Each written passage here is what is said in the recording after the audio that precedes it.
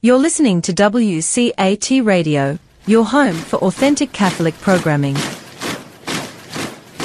Welcome to The Open Door, a show based on the words in Revelation, "I have left an open door before you, which no one can close." This is WCAT Radio's longest-running show, which opened the door to the radio station in October 2016.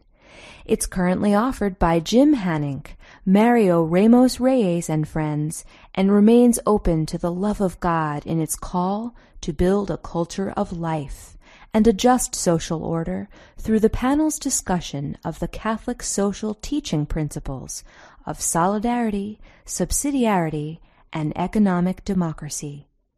The Open Door also explores nonviolence, distributism, and communitarianism. So join us at the Open Door, where you too can be part of the conversation. Welcome to the Open Door. Jim Hanink here with fellow panelists Mario Ramos Reyes and Christopher Zender. Today we discuss evangelizing young people.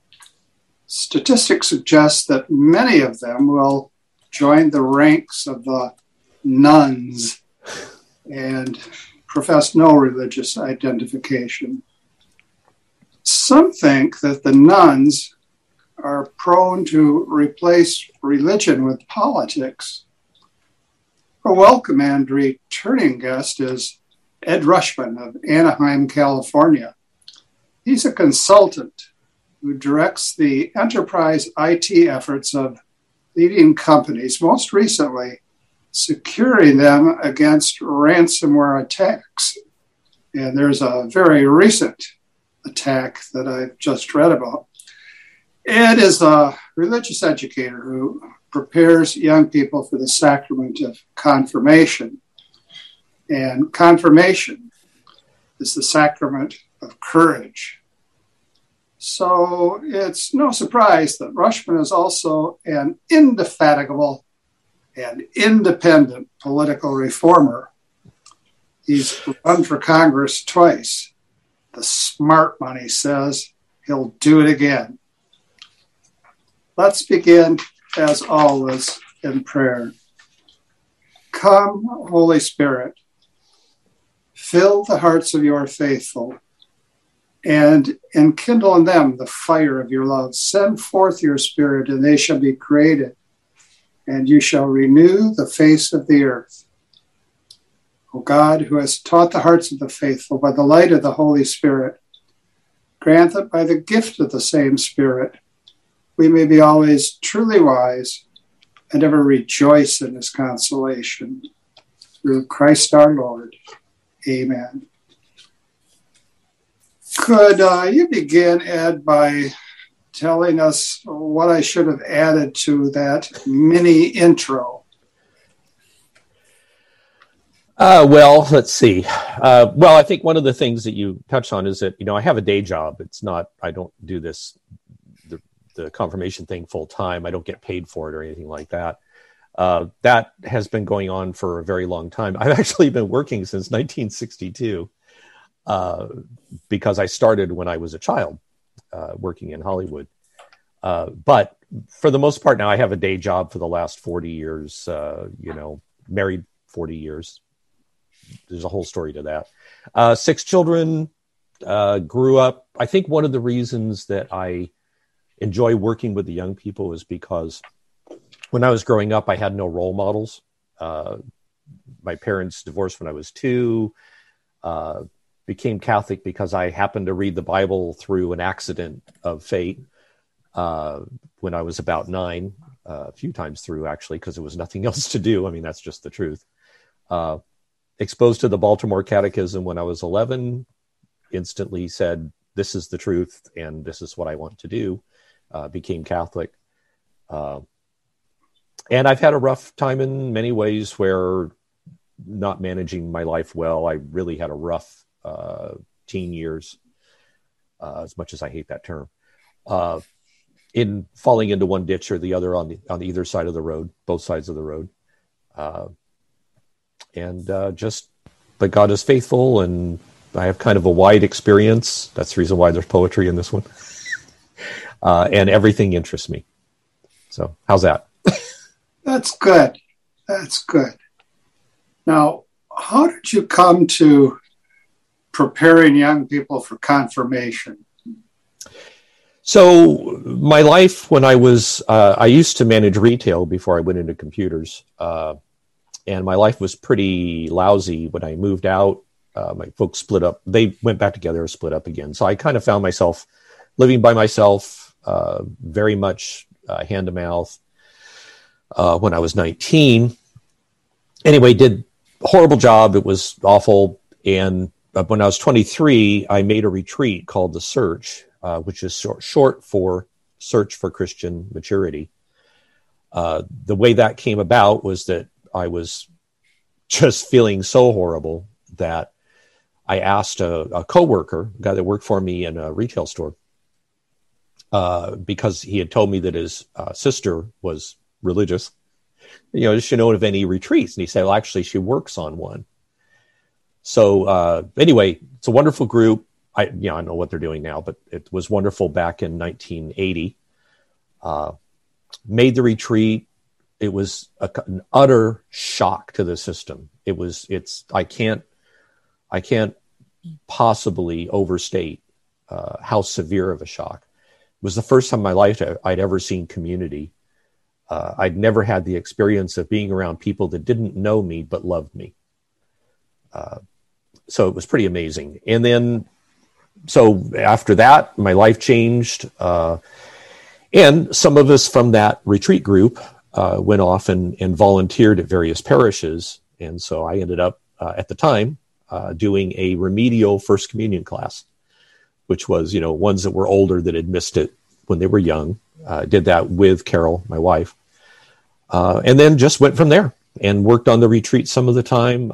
Definitely the retreat, the way that was done, the spirit of the community is something that affected me deeply.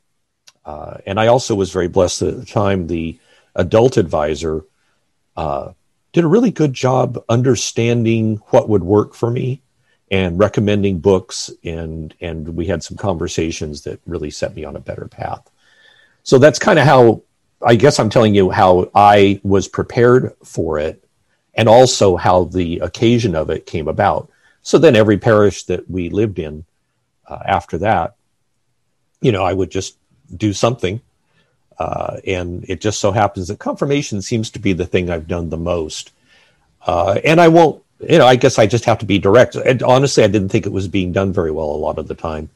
And if something isn't going the way that I think it should, I will volunteer and say, would you like me to help? And preferably they just turn me loose and let me go do it. So that's really it. So it's been 40 years that I've been doing teaching at the parish in one thing or another. There's a few gaps in there. I have been places where they just weren't interested. Not the young people, but the leaders, they're like, no, we do this differently. You don't fit in here. So, well, 40 years is a good long time, but maybe Mario wants to ask us about your current teaching efforts. Yes. What do you tell young people about the Christian faith in your classes and how they receive that? So I think I'm going to go with the second part first. One of the things that we do, first of all, one of the things we do in business is I try to make changes and then measure the change. I'm always looking to, there's a thing called the Deming cycle for those that know. And it's you plan something, you do it, and then you see, did it turn out the way you wanted? So every year, in most of these parishes, every year, the director of the program or the parish priest will meet with the students and say, hey, how's it going? And they'll ask them a few questions. And they all do it a different way. But in the end, they'll ask, how do you like the classes? And the students will tell them. And the feedback that they get, and I like it being independent from me. I actually don't want to be in those meetings because I want the students to feel completely free. to say whatever they want to say, and that I don't color it. But anyway, what they always say is they really like the stories. So that's by way of introduction. It's the stories that I tell. And I do tell the stories about the saints, stories from history. I do give a lot of history as a way, though, of giving them context. And what I've found was that they weren't often getting context in the faith. They're getting points, being told this is the teaching, hopefully. But they're not always getting everything that goes around it, so that they go, okay, here's how it fits into the totality of history. Here's how it fits into the world. But most importantly, how does this fit into my life? So what I'll do is I'll say, okay, here's something that we're talking about. Well, here's my experience with it. And here's how the faith fit in with that, and how it becomes, in technical stuff, they say, this is how I realized it.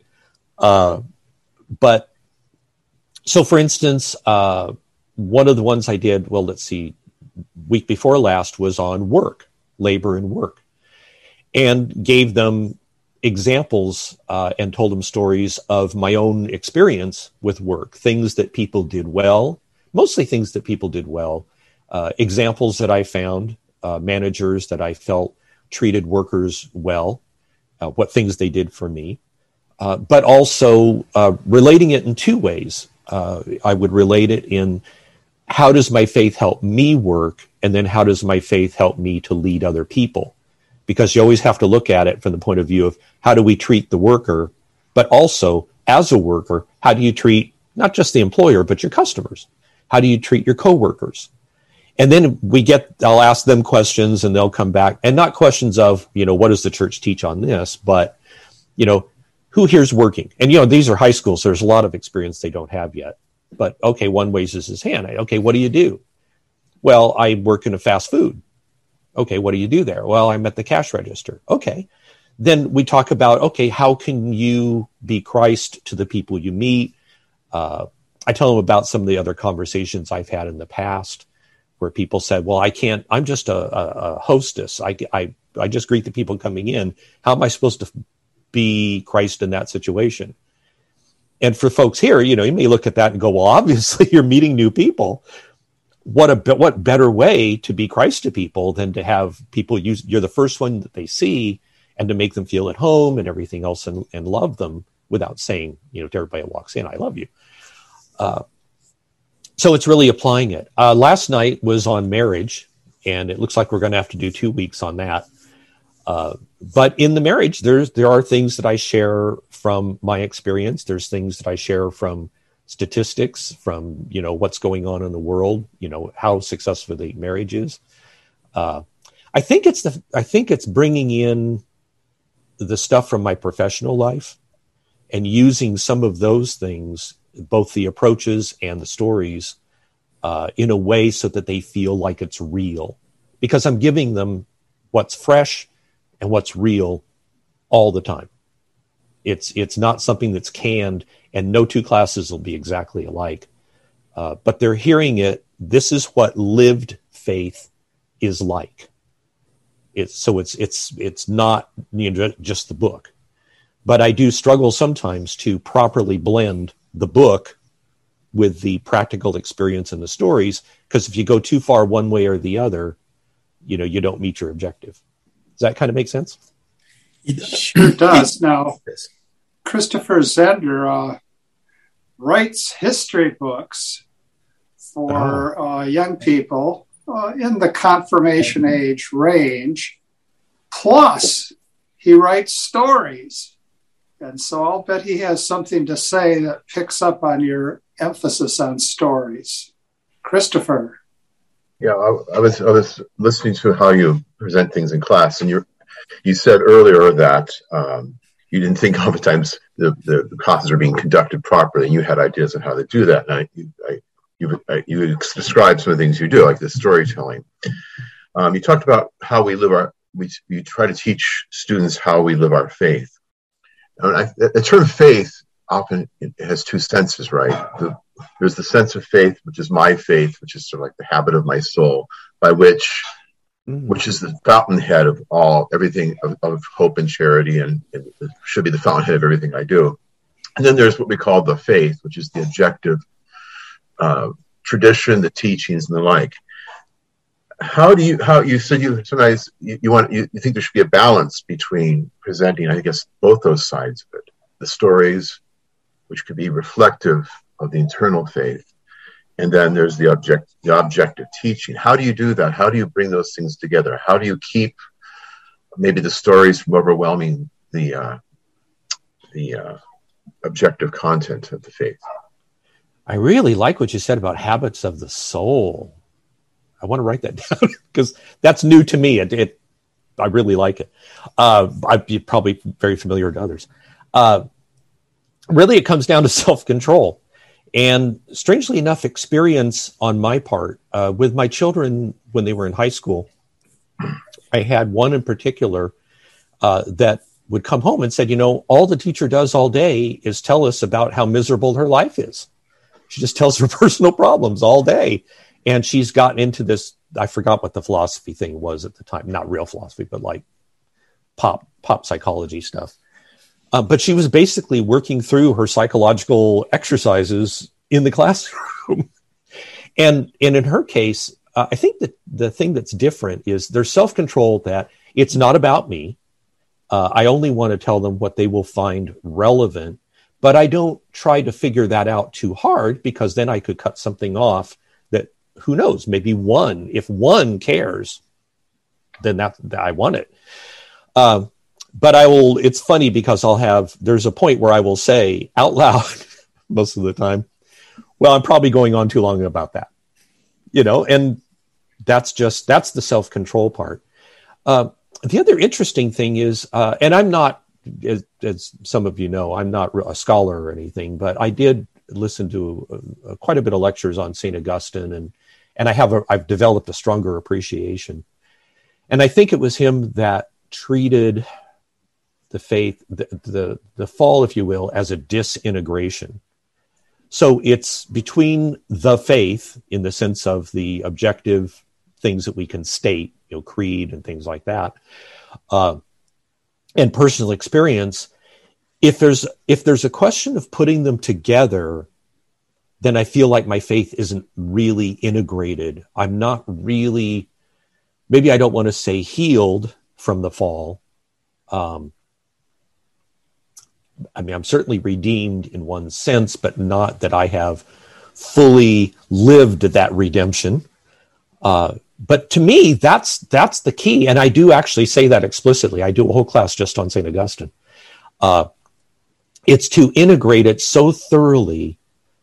I have a lot of stuff in my head. There was an old perfume commercial, one of these things, where they have these really very artsy perfume commercials, and it says, and she says, I don't know where you begin and I end, or something like that.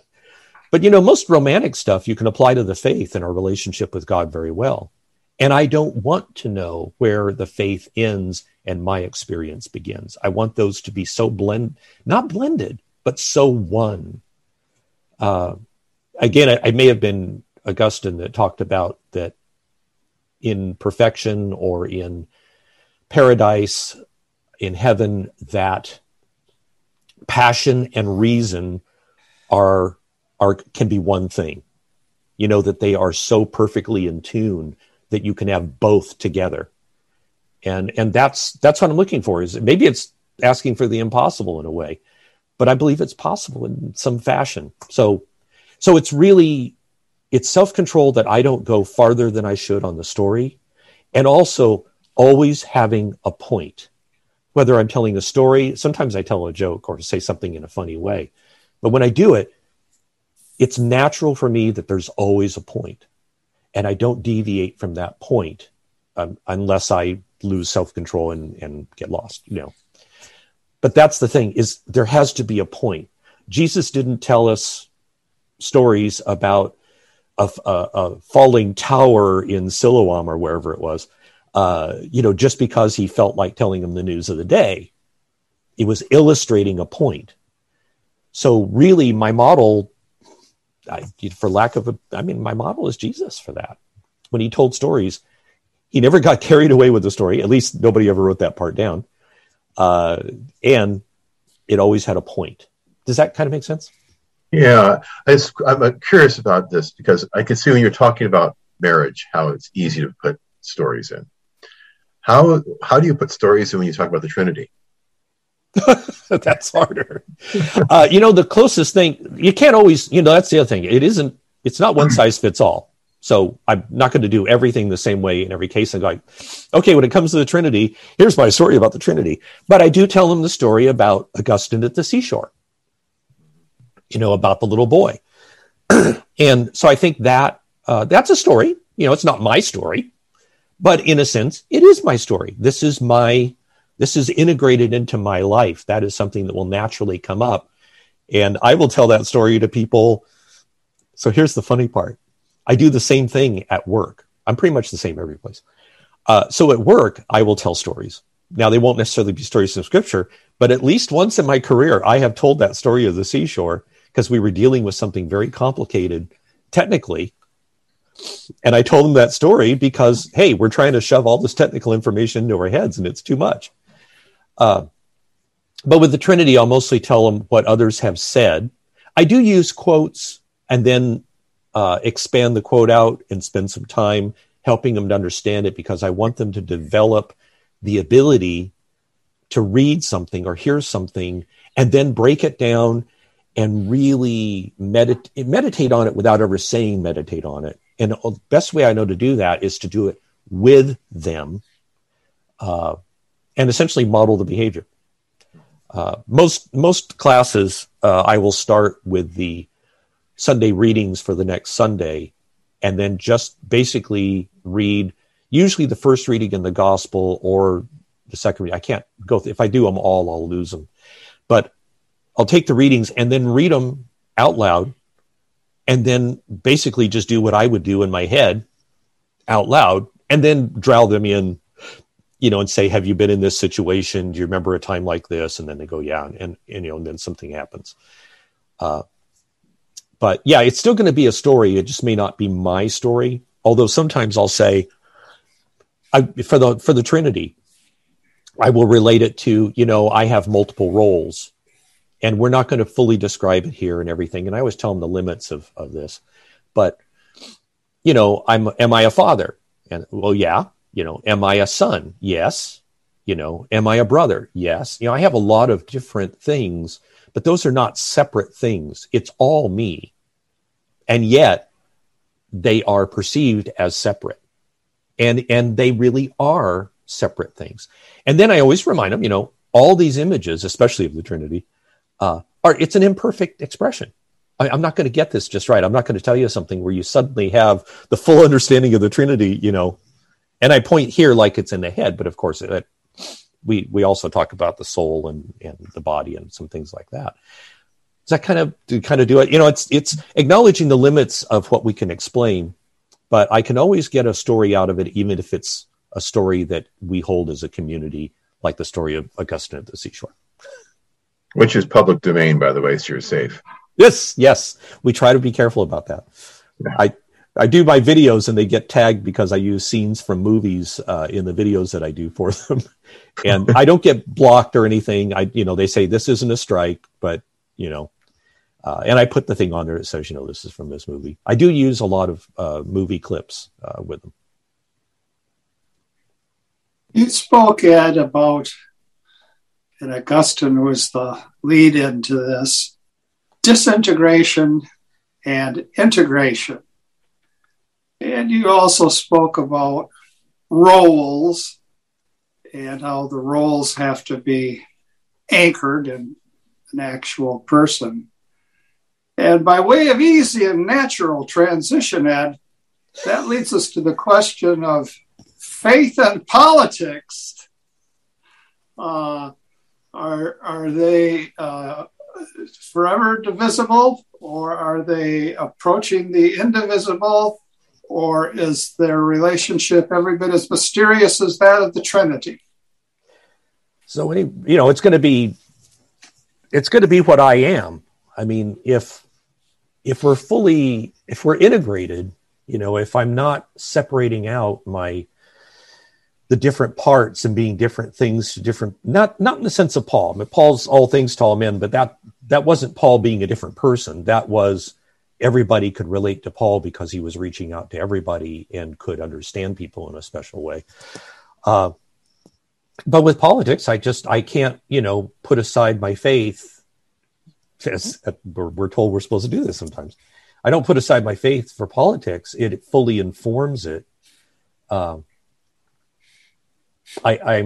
really don't consider myself a reformer because a reformer is a really dangerous job and not one that I'm capable of. What I can do is do something right and be a kind of example. I can kind of do something right and then hope that others decide they would also like that, or that the people decide that that's what they want. But really, it's still me. And just because I believe the way that I do doesn't mean that I'm going to put all that into law. I'm not after a theocracy here. I can work fully within the Constitution because my faith governs my life. I mean, not governs even. It's just my life. And in a country like this, you just have everybody contributing what they are. And if we vote people into office that are not integrated, if we vote people into office that are in it for themselves, which is against the faith, then that's a problem. Then the country is going to reflect that. It's funny because we've had the conversations in the public domain about, whether the bishop should be giving communion to pro-abortion candidates or politicians. But what's interesting to me is that debate has not really occurred the same way when so many of those Catholic politicians are utterly corrupt. Nobody really questions, at least I don't see this as much as I think that we ought to.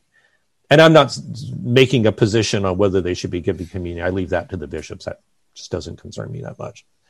But we don't seem to be outraged over the corruption as in the same way that we are over life issues. And I do understand the value of a human life is beyond all cost. I mean, it is a serious thing. And there's a lot of other issues where they don't follow the teaching of the church. Certainly the politicians that have been not respectful toward immigrants, toward the poor, all that. But my point is that we've very rarely ever, I've never heard anybody really talk about the obligation as a Catholic to be an ethical politician, to tell the truth, to not take bribes against the innocent, which is in Scripture. It just doesn't seem to be covered. And I mean, they'll talk about character and whether they're an alcoholic, whether they, take amphetamines or something, their marriage problems and stuff like that, whether they're divorced and remarried. But to me, I mean, if you're going to put people in government, it seems like the part of the faith that's terribly relevant is honesty and ethics and doing the right thing, not just seeking one's own increase in power and wealth. And I don't know sometimes why that's not talked about more. Does that make sense? Well, it sure does. But now I want to turn back to the students. Mm-hmm.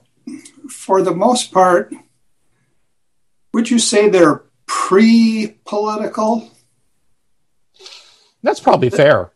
What I think is interesting is I always like to go to root cause. I am obsessed with what's the root of this thing. And in talking with them about something, and I don't remember what, but in the course of it,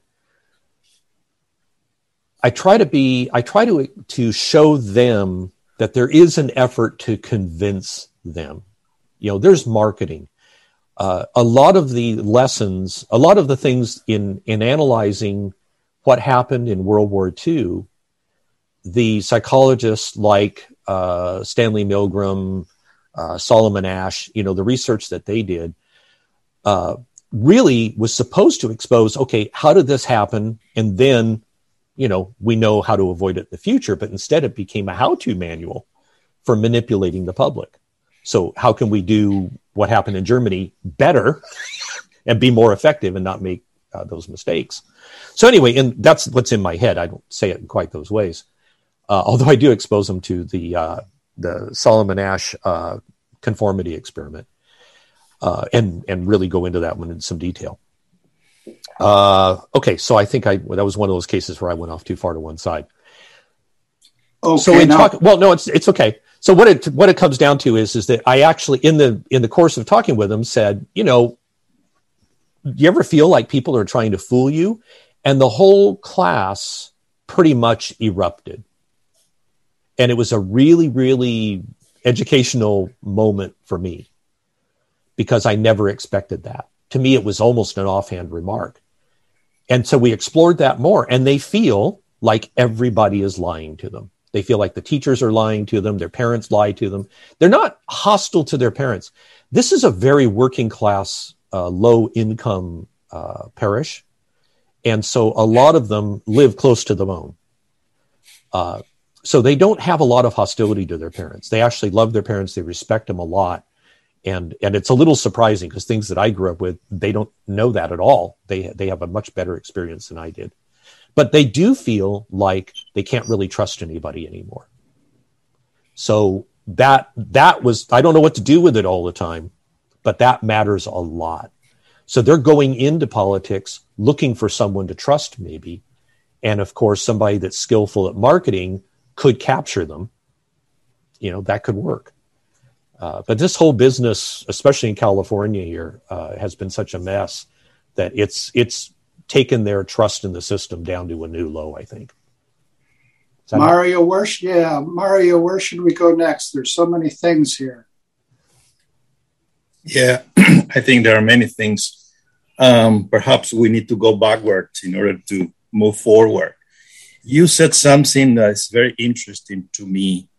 You said, well, perhaps when you are giving these classes of confirmation, it's pre-political. I'm not sure that I agree with you. Okay. And let me say why. Because when you say, or generally that's the case, you are giving these classes within a program. That sounds to me like the betrayal of modernity. Let's put it this way, very clearly. Because I don't think passing on the faith is a program.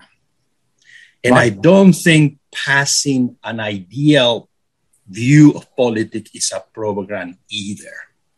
In other words, where you are conveying is a life. There is an encounter. Something moves you, you tell your story, and people see in you what is the secret of your behavior, so to speak. And yes. As George Bernano says, everything is grace. So you begin with grace, and politics begin with grace. I think one of the huge issues that people I think they are missing about the collapse of Christian democracy. It is because they see politics as a ratio effort.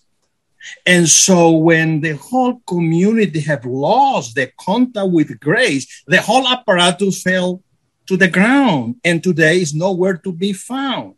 And so people try to restore that by building another apparatus. It's not going to work. Yes. At least it's not going to work in the sense that a true Christian politic is. And so my question again, or my reflection again, is that I do believe, and I want you to react about that when you are conveying your life on an encounter, that's a political encounter, because politics is about what? The good of the person. It's the common good. So we are evangelizing, and that's the first step of politics. And this is not what I'm saying. This is Pius the 12th, who said precisely about politics. So I don't know, what do you say about that? I'm sorry, I have been very long. No, that was good. No, it's good. And it's fantastic. One of the terms that I use sometimes, I don't always use it with them, is that I tend to be very organic. And in that, it's that I'm not working. I really love the thing about it, the program and everything. I'm very less likely to be teaching in a parish where the program is strong, where they have, a system. You will cover this part of the creed on this day, and don't do these story things. Just tell them what's in the book, because anybody can read the book. But in the process of talking with them, there's lots of little asides that come out. And when who I am comes out, they're seeing the integration. And that's not to say that I'm, perfect or anything. If I were perfect, it'd be so much more powerful, I think. But it is the integration. And, if we look at it as, well, it is political because, it's interactions of people and it's the common good and everything, all of that comes out naturally, comes out organically, as a natural flow in the Holy Spirit, that it just works. And when they say that they like the stories, I know, even though I don't usually say this, and I'm funny even about saying it on here where it's kind of public, but the fact is, I know that they trust me because they're reading the fact that I love them and I care about them and I'm here for their good and not because I'm trying to score points with God. Because I can do, and I've told them, we talk about it. One of the first things I learned to tell them was, by the way, just so you know, I don't get paid for doing this, because they always assume I'm getting paid. They always do. That's how bad the lack of trust is now. And that lack of trust is not a criticism of the young people. It's a statement of just fact. It is the way it is, that they don't trust as much. But they have to know that this shepherd, if you don't mind, is not doing it for pay. And I'm doing it out of love for them because, and I've got a lot of other things I'd probably rather do in a sense. But on the other hand, I really, really want to do this because I love them. There's no other way. And it's not because it's that particular person. I wish it was. Just in general, I look and there's sheep without a shepherd. There's no one that's seeking their good. They've got lots of people that are seeking to use them. And so I think that because that's the fire that's in me, I believe that because they're young and they're not jaded and cynical, I think they actually see that. I think they're able to feel it, and that there's something being communicated at a spiritual level, for lack of a better term. There's all these terms have been abused for so many years. It's hard to say anything anymore without it being taken wrong. But so there's a lot of things. What's kind of funny is that, if you remember, there was a musical, and this is exactly how I do class, but you guys will remember it. There was a musical called My Fair Lady. Mm-hmm. And there's a song in there where the guy really, really likes her, not the professor, but the young guy really likes her and everything else. And and the song is, you do this and you tell me about the moon, you tell me all these poetic things that you love me, but show me. And that's the refrain to the song. It's worth it to go look that one up. Show me.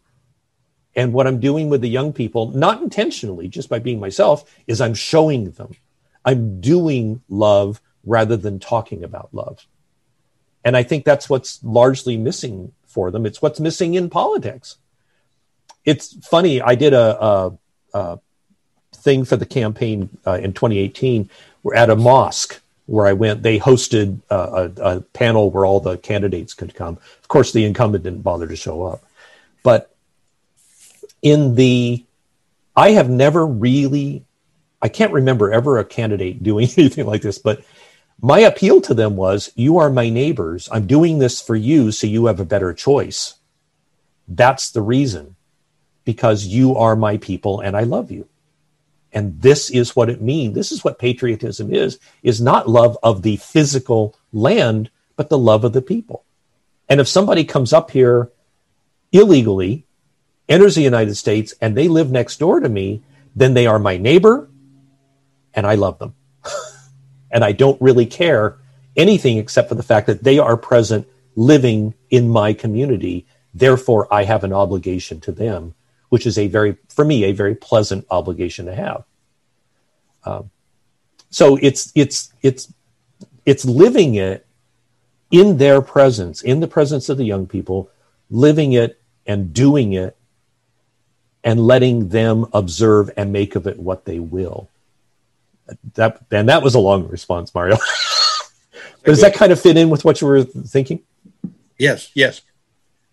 And by the way, what is your political credo then?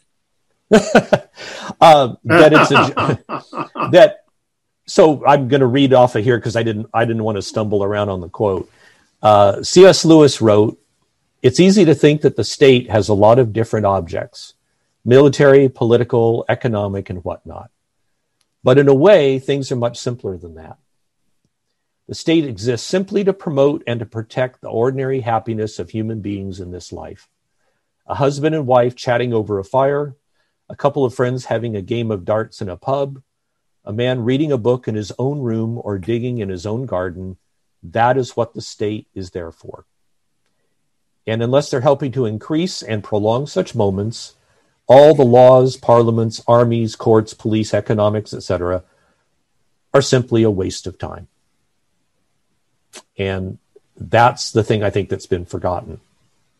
So that's my political credo, is to do the things, to make the things work, to facilitate the lives of the people. And it's not for me to get power or money or not even for me to promote the faith. It's not my job in politics to encourage people to become Catholic, except in so much as my example in doing that job is a model and they say, wait, I want what he's got. And if they do that, that is not part of the political proper in your other, definition, maybe it is. But that's a consequence. That's a naturally following, an organic consequence, if you will, of doing what's right. And I have absolutely zero guilt if somebody becomes Catholic because of the way that I do my job. Now, Ed, Christopher is constituent conscious. Okay. And he also knows the limits of politics. And I'll bet he has an insider 5 here for us. Yeah, I'm actually a very powerful political operator. You didn't know that. He's still with the Taft faction. Yeah, the Taft, yeah. I sit on my village council, a village about 400 people in Ohio. Oh, very good. And I've been doing it about a year now. So, and you talk about doing it for no money. I get paid I get paid $525 a year. Oh, wow. Yeah. So, 2 payments. So, so I understand it. The limit. What you were running for Congress. Is that correct? Yes. Yeah. So you would deal with issues that go beyond, say, sewers. For us, it's sewer is the big issue. Moving water from one place to another, making sure water doesn't run in the wrong places. That is like the essence of village government. That's real government. That's the real thing. Right. And we have to, we're considering there's questions of the village is sort of depressed, as a lot of Ohio villages are, Ohio towns. We have a threat of 2,600 acres being given over to solar panels. So, and all the problems that's going to bring. So, we have there are those issues that come up. But so you talk about your political credo. What would be your platform if you were running? What sorts of things what kind of planks might be in your platform? So actually, I'm redoing the website right now because it got hacked. But I pretty much just go over all the major functions of government. I have to deal with defense. I have to deal with immigration and, just our and foreign policy. Obviously, the matters of life in the broader sense. So, I mean, I'm thoroughly against the death penalty in the United States in a developed country. There are some fine points of that we won't go into right now. Mm-hmm. But just basically, health, the health of the people, education, all those things. I deal with each one. I don't have an ideology, and had discussions on this. You might disagree. It's like, oh, everybody has an ideology. No, I'm not sure, because an ideology, Thomas Merton said, an ideology is a rule made automatic. Maybe he got that from somebody else. I don't know. But I like that definition. If it becomes automatic, then you're not questioning it anymore. And if you're not questioning it, how are you going to adapt it to changes in the environment? Things change outside. Your views are going to have to adapt. Doesn't mean you change your mind for everything, but we have to change our response. We have to change the actions that we take. So anyway, I deal with each of those things. Once I get the site back up, you can take a look at it. You probably like it all. And you'll probably have some differences, but they're going to be minor, because I've found that these are all more common sense, practical. If there's nothing else, I'm practical. I've done an awful lot of technical work for 40 years. And if there's one thing that's probably made me more successful than anything else, I don't mean monetarily, but in the sense of getting the job done, because I'm really good at getting things done, it's because I'm always practical. And if I look at it and I say, okay, what are you going to do with immigration? Well, with immigration, in the first place, you're going to have to accept there's people here that didn't come through a system, that they just got here. I mean, and I know a good number of them. This district, the demographics of this district are such. We have a very large number of people here that are here not through the system. They are not documented.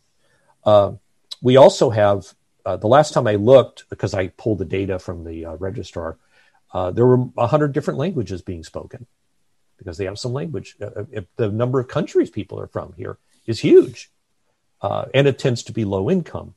If you have a lot of immigrants coming in, they will generally be making less than the people that have been established longer. Even people from the same country, the next generation is going to do better, we hope. And often that's the case. Let's see. So anyway, like on the issue of immigration, you have to start from, here is what it is, not what do I want it to be? What's my attitude? I don't care. The point is they're here. And now what claim does that make on us as human beings? And what do you have to do the right thing? And then when somebody, the Republican that ran against me in 2018 was for deporting everybody here illegally, period. And I'm not going to shy from the word illegal and do the whole undocumented thing, because the people that do that very often really don't care. They're just using them as political weapons. They don't really care about the people. So did they do this? Did they violate a law of the United States? Yes. Are they documented? No. Okay. Well, that's just the way it is. It doesn't say anything about the person. I'm just saying what the situation is. But anyway, so he was saying just deport them all. He got 30% of the vote. Is that a practical solution? I mean, put morality aside. Is that really ever going to happen? No, that's not even something. The effort to do that would put us in the position of being like the, people from World War II that their title gets overused. It would be a horrible thing. It would be a, what did I put on my site someplace was that it would be a human catastrophe of epic proportions to do something like that. So I guess in my talking in Congress or something, it would be, I feel like I want to slap you for even thinking of it. Why would you even bring this to the table when it is so impractical, so putting morality aside? You're never going to be able to do it. Why are you bringing me solutions that are not even the slightest bit practical? Well, it's marketing, right? It's marketing. It is. It's positioning. It's posturing. It's, oh my goodness, I hate it. I mean, one of my pet peeves right now is that, and I'm not picking on him because he's a Democrat, but that the current president, when he was campaigning, said, we're going to cure cancer. You put me in office, we will cure cancer. They've been going after cancer for a long time. And I'm sorry, but that should have been a tell to people that you're promising something you cannot possibly do, and you can't possibly know you could do it. That was such an outrageous promise that it was just simply a lie.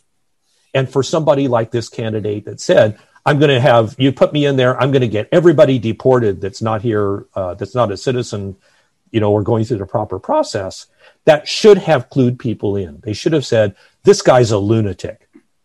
This is an idiot. But they don't. And 30% voted for the guy. And by the way, he was a GOP candidate who was pro-abortion, and he got 30% of the vote here, which was pretty much every Republican. And I talked to people afterward that said they voted for him, that they were in the local pro-life community. And I said, why'd you do it? They go, he's a Republican. You didn't have a chance. So I said, don't you believe in voting on principle at all? Well, one could argue in California, no Republican has a chance, right? Well, I think that's reasonable. I mean, we obviously do have some that are in Congress that are Republicans, but, it's going to be a 70-30 split pretty much most of the time. And so whenever a Republican tells me, a vote for you is a wasted vote because you're an independent, it's like, well, no Republican has won in this district in more than 20 years. So a vote for the Republican is a wasted vote. Right. If you're going to waste your vote and you have your choice between somebody that has practical, solid values that fit yours, mostly, or somebody that's a lunatic, if neither one can win, shouldn't you at least make a statement? Right. So have you thought of running for local offices? I think one of the problems in American politics is that people they pay no attention. I know this. They pay no attention to local government, and local government is extremely important. Have you thought of a city council position, or I don't know if you live in a city district or county commissioner or something like that? Yeah, they have a few things here like that. The problem is that this is just me. My natural tendency is to deal with things that are large. I have a stronger desire to deal with things like foreign policy, to deal with some of the larger issues like immigration, things that don't get dealt with at a local level. It's not because I don't think they're important, and I don't know how well I would do, but it looked to me that given our district, I could do something with this particular campaign because of the unique demographics of the district mixed with the weakness in the Republican Party. I'm trying to, in a sense, get a wedge in. And I think that the key to real change, as much as it's true from the bottom up, we have to face the fact that there are two very, very large political parties that right now have a stranglehold on the country. And in a situation like that, if there was any way that we could get just one independent or one non-Republican, non-Democrat into Congress in some fashion, and the Senate, it's impossible. I mean, I shouldn't say impossible, but the Senate works in a totally different way, and I don't see any way of that happening. And anybody that thinks Bernie Sanders is an independent, they need to look again. He's in the Democratic caucus. He's not an independent, folks. It's just a thing that he does, I think, to make himself feel better for being the horrible person he is. Sorry, I have absolutely no respect for Bernie Sanders at all. He's just, don't even start me. And I'm so sorry if I've offended anybody. But getting a real independent into Congress, into the House of Representatives, hasn't happened in the sense of voting somebody in more than 100 years. I think it would attract media. And as it said, I do like to quote movies. What was it? Sunset Boulevard. I'm ready for my close-up, Mr. DeMille. I think it could do something symbolic that could light the country on fire. And at a local level, you can do a lot of things there, but that's a long game. If you're going to start locally in change in the first place, it would take a long time to work that up. And that's not saying not to do it. I absolutely think that's the right thing to do. I think that I perceive this to be a situation that, given who I am and given the particulars of this district, this made sense to me. But I certainly did consider it. I don't always do well in certain things, and the local politics here, you're dealing with stuff. I did a little bit for a while we have our city is divided up into administrative districts. And the one that I was in, I worked with somebody that had been working with the city council and everything. And I got a bad enough taste from that one.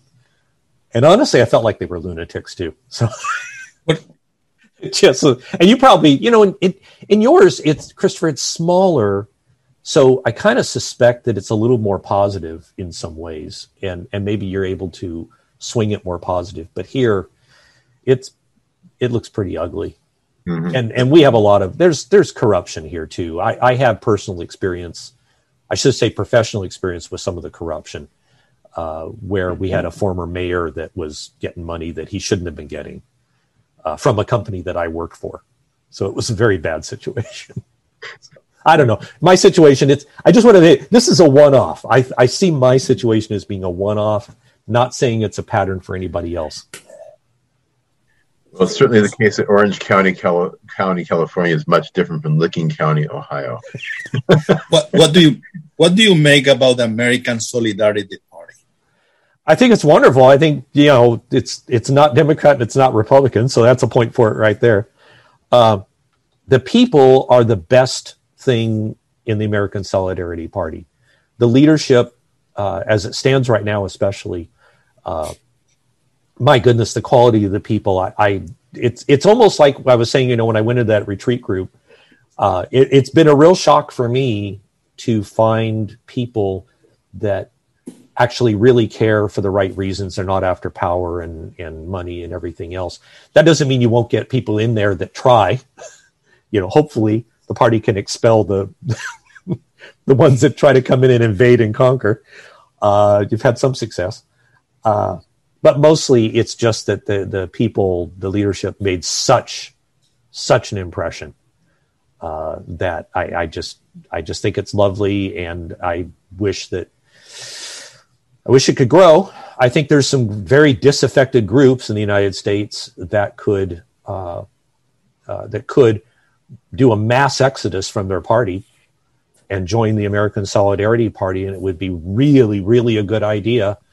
I remember an open letter to Hillary Clinton from the Seymour Institute in the campaign, earlier, I think, in the campaign in 2020. I'm sorry, in 2016. Fantastic open letter to her, utterly ignored. That group could very much just mass exodus into the American Solidarity Party, and they would find that it was their party, and it would work very well. There's a lot of groups right now that are not well represented. They're used, but not well represented. And in the Solidarity Party, they would be the party. It'd be wonderful. Ed, you began with a focus on context and trust. And you've also asked us to reflect on the last stanza of Matthew Arnold's Dover Beach. Should I read that stanza? Sure. Ah, love, let us be true to one another. For the world, which seems to lie before us like a land of dreams, so various, so beautiful, so new, hath really neither joy, nor love, nor light, nor certitude, nor peace, nor help for pain. And we are here as on a darkling plain, swept with confused alarms of struggle and flight where ignorant armies clash by night. That's melancholy. That's melancholy. You know, this is about trust and the almost complete absence thereof, and it talks about ignorant armies struggling by night. What else should we think about that you asked us to reflect on? Well, this is the poem, as I understand it, was Matthew Arnold on his honeymoon was looking out at Dover and watching the ocean and thinking that it represented the retreat of the ocean as the tide went out was like the faith leaving Europe. And of course, whenever something powerful leaves, it creates a vacuum. Nature abhors a vacuum. And the things that rush in to fill that vacuum are not usually positive. And in our time, you know, we've got the ignorant armies clash by night. I mean, it's the left and the right, the Republicans and Democrats, the progressives and conservatives, I don't know. But, you know, they're all out there just fighting, and we're stuck in no man's land. And that's where our young people are. And I read this to the young people and focus on that last stanza, because this is what they feel, and this gives words to it. And you have to start with where you are. So this is it. But the answer is love.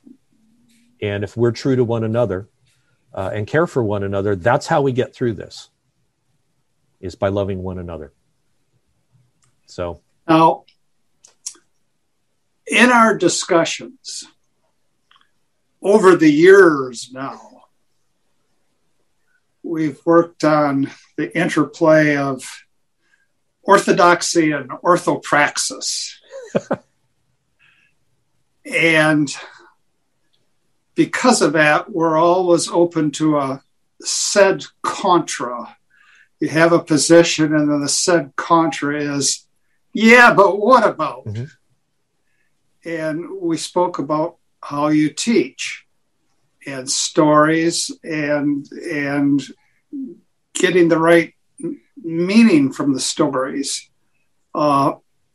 Just a note about Matthew Arnold.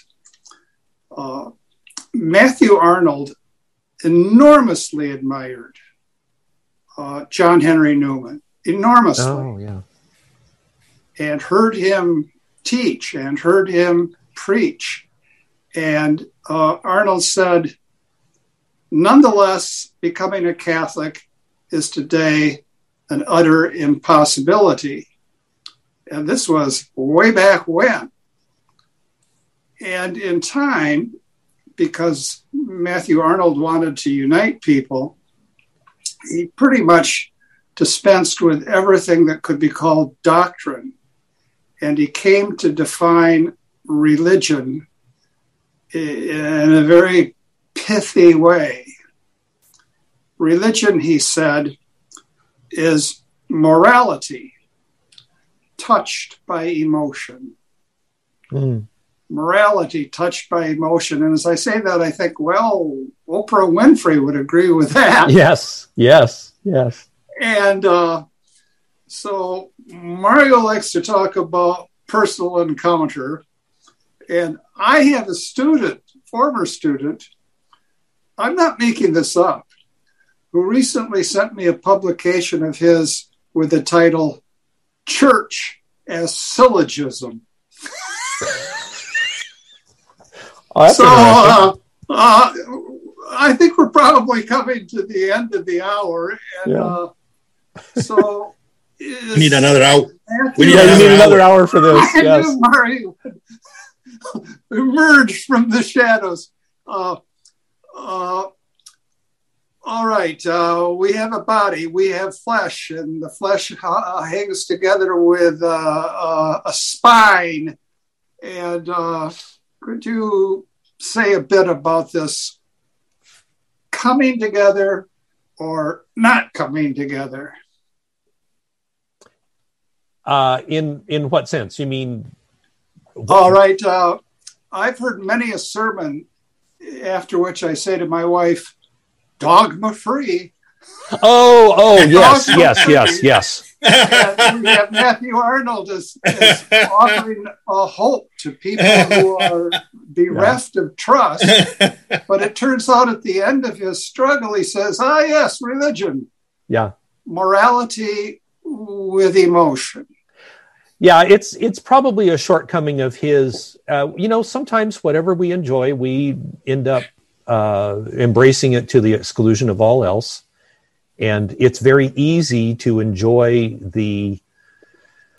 there are feelings, oh my goodness, there are feelings that are indescribable that come from prayer and from the relationship with God. And when I say relationship from God, I want to gag kind of because it's taking something that is beyond description and putting it into very, very poor words, because ultimately it's a relationship that it's indescribable, and then I won't even be able to talk.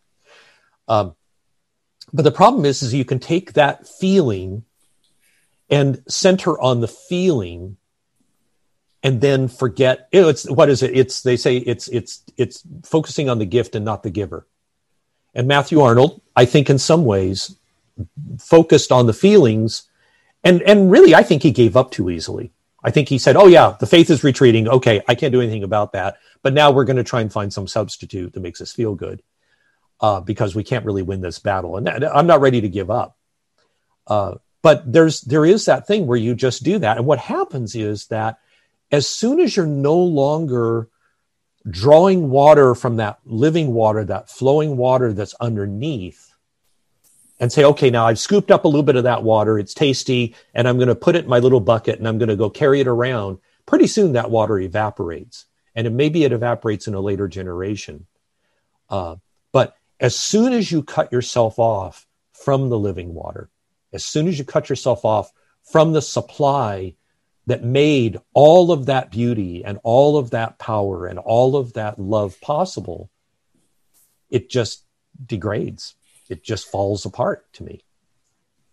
And we're a little limited on time here, but I think that's really my answer to it is that, it's easy to do that. It's easy to take the good feelings and then want the good feelings only. And the only other thing I'll add on that is that to me, and I hadn't thought about this before this moment as much, that is the beauty of the dry periods in the spiritual life.